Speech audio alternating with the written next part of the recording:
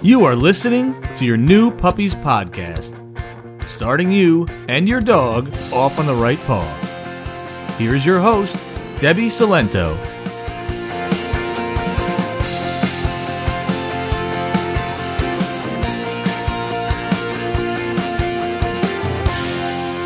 Hello and welcome to episode 40 of Your New Puppies Podcast. I'm Debbie, and today we're going to talk about how to be a good pack leader for your dog. And it has nothing to do with alpha or dominance. So leadership isn't something I talk about directly often, but by the end of this episode, if you're a frequent listener, you're going to realize that I actually do talk about it all the time. Because at some point, almost every trainer will in some way talk about leadership. But not all of them really explain how to do it. So when I talk about leadership, I don't mean alpha, I don't mean dominance. I believe both of those terms are overused and greatly misunderstood and leads us to the wrong type of relationship with our dog. So our dogs don't come into our house knowing how to live in our world. And they don't know how to communicate that with us and understand what we're trying to communicate with them yet. I've mentioned that before, and it always seems like I'm stating the obvious, but we always forget that. We really do.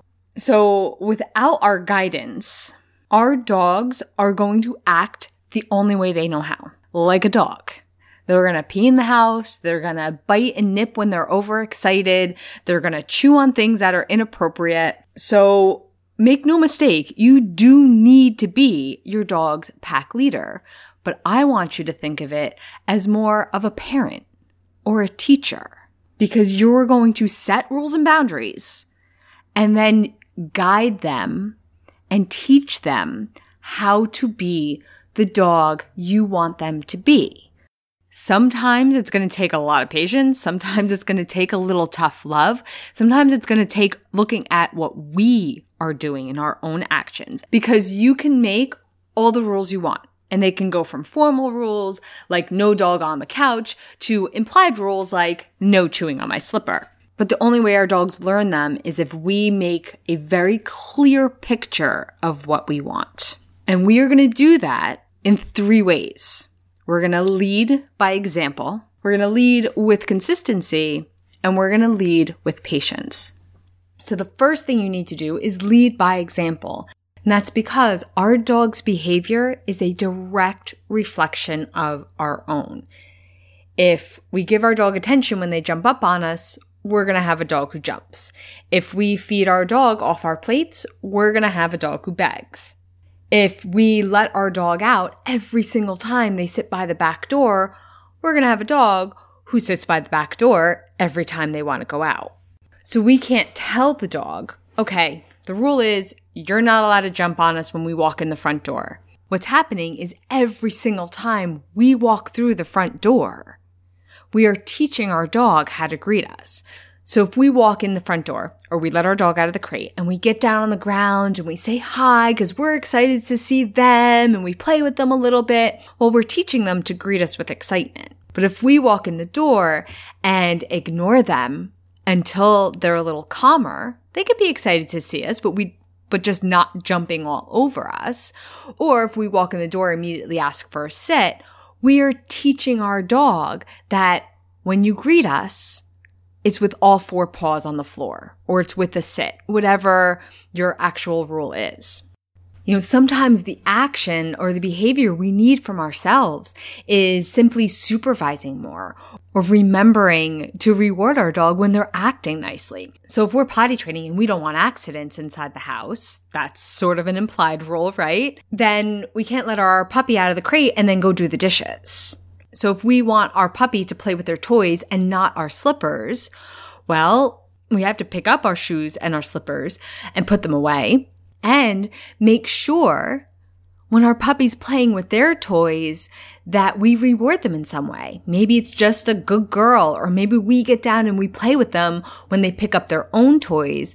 And that way we're teaching them, yes, this is the behavior we want. We want you to play with your toys.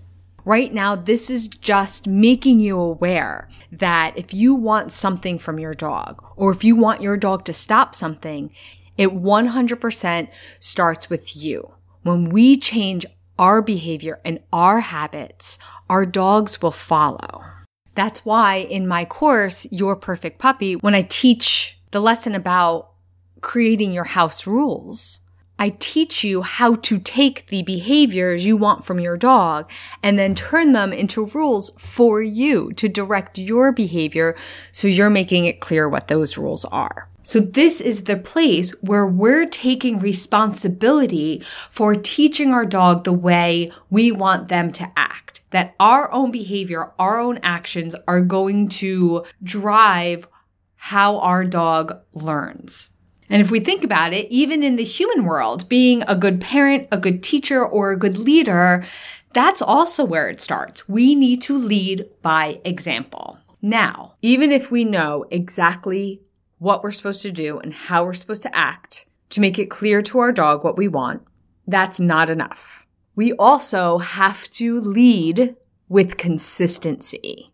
Because if we aren't clear and consistent about what we want from our dog, then they're just going to get confused and frustrated and then default to what they know best. And that's acting like a dog. And the reason for this is simple.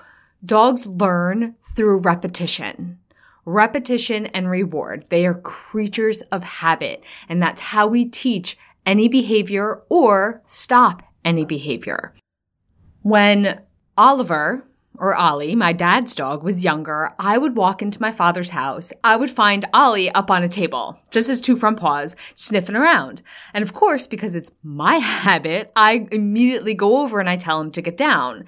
And my dad would turn to me and be like, yeah, it's fine. There's nothing up there. I'm like, but what about when there is something up there? He's like, oh, well, then I tell him to get down. Now, this is a perfect example of what not to do, because guess what? My father has trouble with Ollie to this day.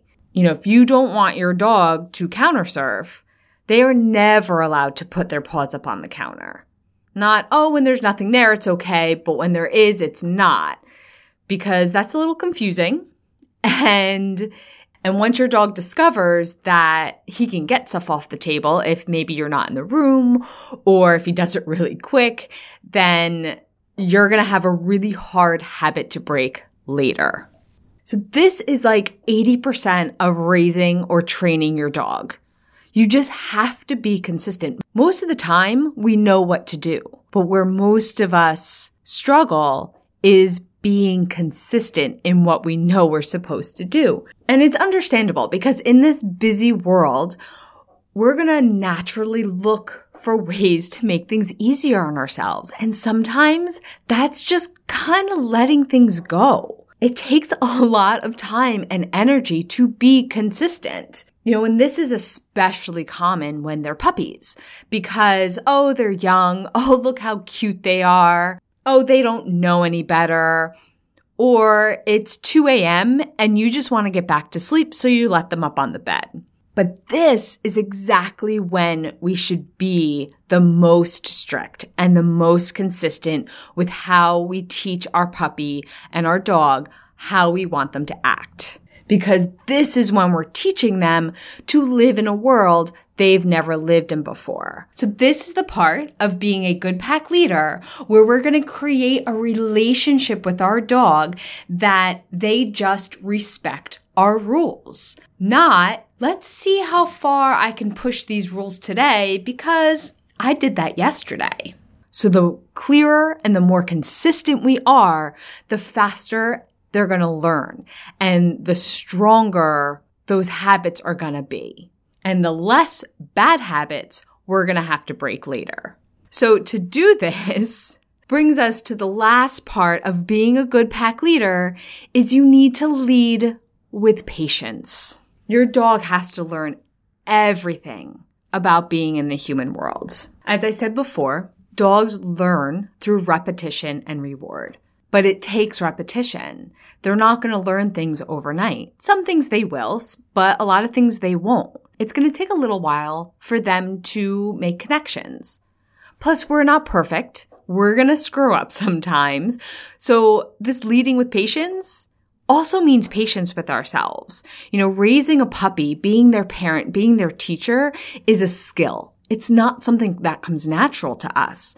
So just like with any skill, we need to practice ourselves, and we're going to hit bumps in the road, and we're going to make mistakes, and we're going to try something and it's not going to work. And you're going to learn just as much from your puppy and your dog as they're going to learn from you. And every dog is going to be different. Some dogs are going to be really easy to potty train. Others are going to take a long time, and there's going to be a lot of accidents. Some dogs are going to struggle with the crate more than others. Some are going to be nippy and puppy bite a little bit more. Some might even destroy your couch, and others won't touch anything but their own toys. So every dog owner's journey is going to be different, and it's never the journey you expect. And even if you've had a dog before, you've never had this dog. And this is the part where we build that relationship of trust. If we have patience and a little understanding while our dog is trying to learn something or we're trying to teach them something, that's where our dog is going to trust us. And in turn, we're going to start to trust them, to know how to behave. And this relationship where we lead by example and take responsibility for being the ones that need to teach our dog how we want them to behave and how they should be behaving, when we do it consistently, so we are clear and our dog respects the rules, and we do it patiently because there's going to be bumps in the road and our dog is going to try, and sometimes they're going to be a little defiant, but that's part of raising a puppy. So when we do it with patience and understanding, then we build a relationship of trust with our dog. And at the end of the day, that respect, that bond, that trust is what we want and leads us to an amazing and enjoyable life with our dog. And that is all I have for you today. You can hit subscribe wherever you listen to podcasts so you never miss an episode. And if you are enjoying the podcast, you can rate and review it. And that also helps other puppy owners find the podcast. If you want to continue training with me, you can join my 4-week online digital course for new puppy owners called Your Perfect Puppy, where you get not only 4 weeks worth of video lessons, lots of bonuses, but you get direct access to me for at least 12 months to answer all of your training questions. You can find more information on Your Perfect Puppy at playtimepaws.com/puppy. Thank you so much for listening. I'll be speaking with you soon. Bye for now.